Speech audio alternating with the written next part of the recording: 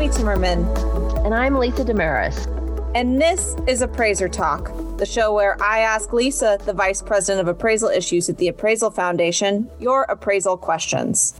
We answer questions from every corner of the appraisal profession, from consumers to appraisers, and from real estate to business valuation. Welcome to today's episode. This week, we're going to do a special episode to talk about a hot topic in the appraisal profession right now. We'll do this from time to time so that we can help you stay current on all the hot button issues in the appraisal profession.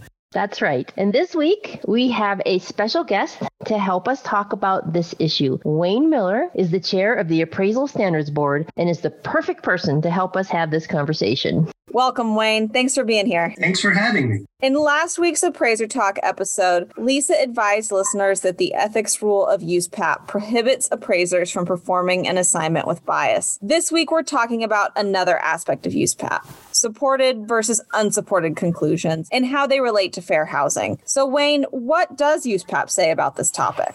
Well, Amy, in addition to prohibiting bias, the ethics rule goes on to state that an appraiser must not use or rely on unsupported conclusions relating to characteristics such as race, color, religion, national origin, gender, marital status, familial status, age, receipt of public assistance income, handicap, or an unsupported conclusion that homogeneity of such characteristics is necessary to maximize value.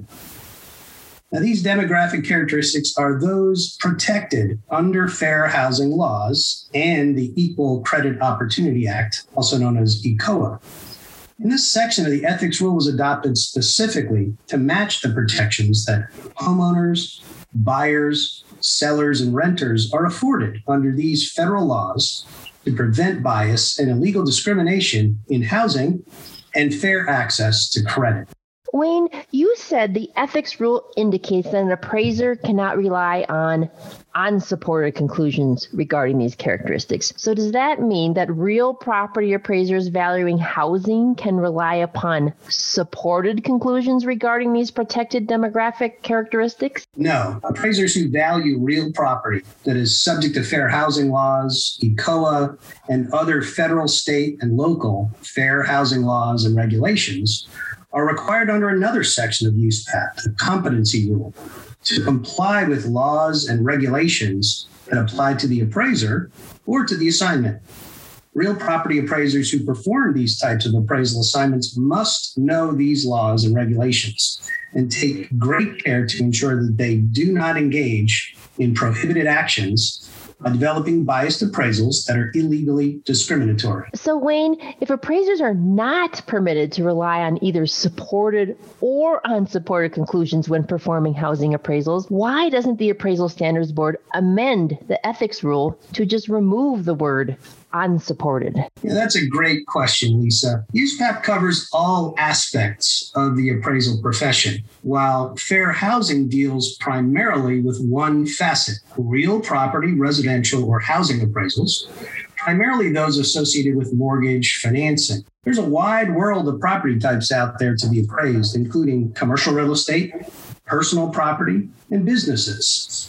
And furthermore, beyond mortgage financing, appraisals are completed for many reasons: establishment of a sale price, estates, income taxation, property taxation, charitable donations, eminent domain, litigation, and a host of other reasons. In some circumstances, it may be necessary for an appraiser valuing property in one of these other facets of the industry to consider supported conclusions in some of the demographic categories protected under the fair housing laws. For example, a commercial real estate appraiser valuing a shopping center where the anchor tenant is an ethnic grocery store that only has 9 months left on the lease could very well consider the demographic profile of the trade area and the concentration of members of that ethnic group when trying to estimate the probability of the tenant renewing their lease, which may be a major component driving the value of the property. Or an appraiser who is valuing a proposed house of worship would justifiably examine the population of the surrounding area to understand the concentration of members of that faith that would support the property. Or consider a business appraiser who is valuing a company that specializes in products that cater to a specific racial or ethnic population. It makes sense that the appraiser would investigate population trends associated with the relevant demographic characteristic and draw conclusions that would be germane to the appraisal of the business. Of course, the underpinnings of the ethics rules still apply. The appraiser must not be biased in their work or provide reports that illegally discriminate. However, with careful adherence to USPAP, attention to detail, and professionalism, appraisers can provide unbiased, credible, understandable results to clients of these many varied assignment types. Thank you, Wayne, and thank you, Lisa. And for our listeners, thank you so much for joining us today. We hope you'll tune in each week to Appraiser Talk.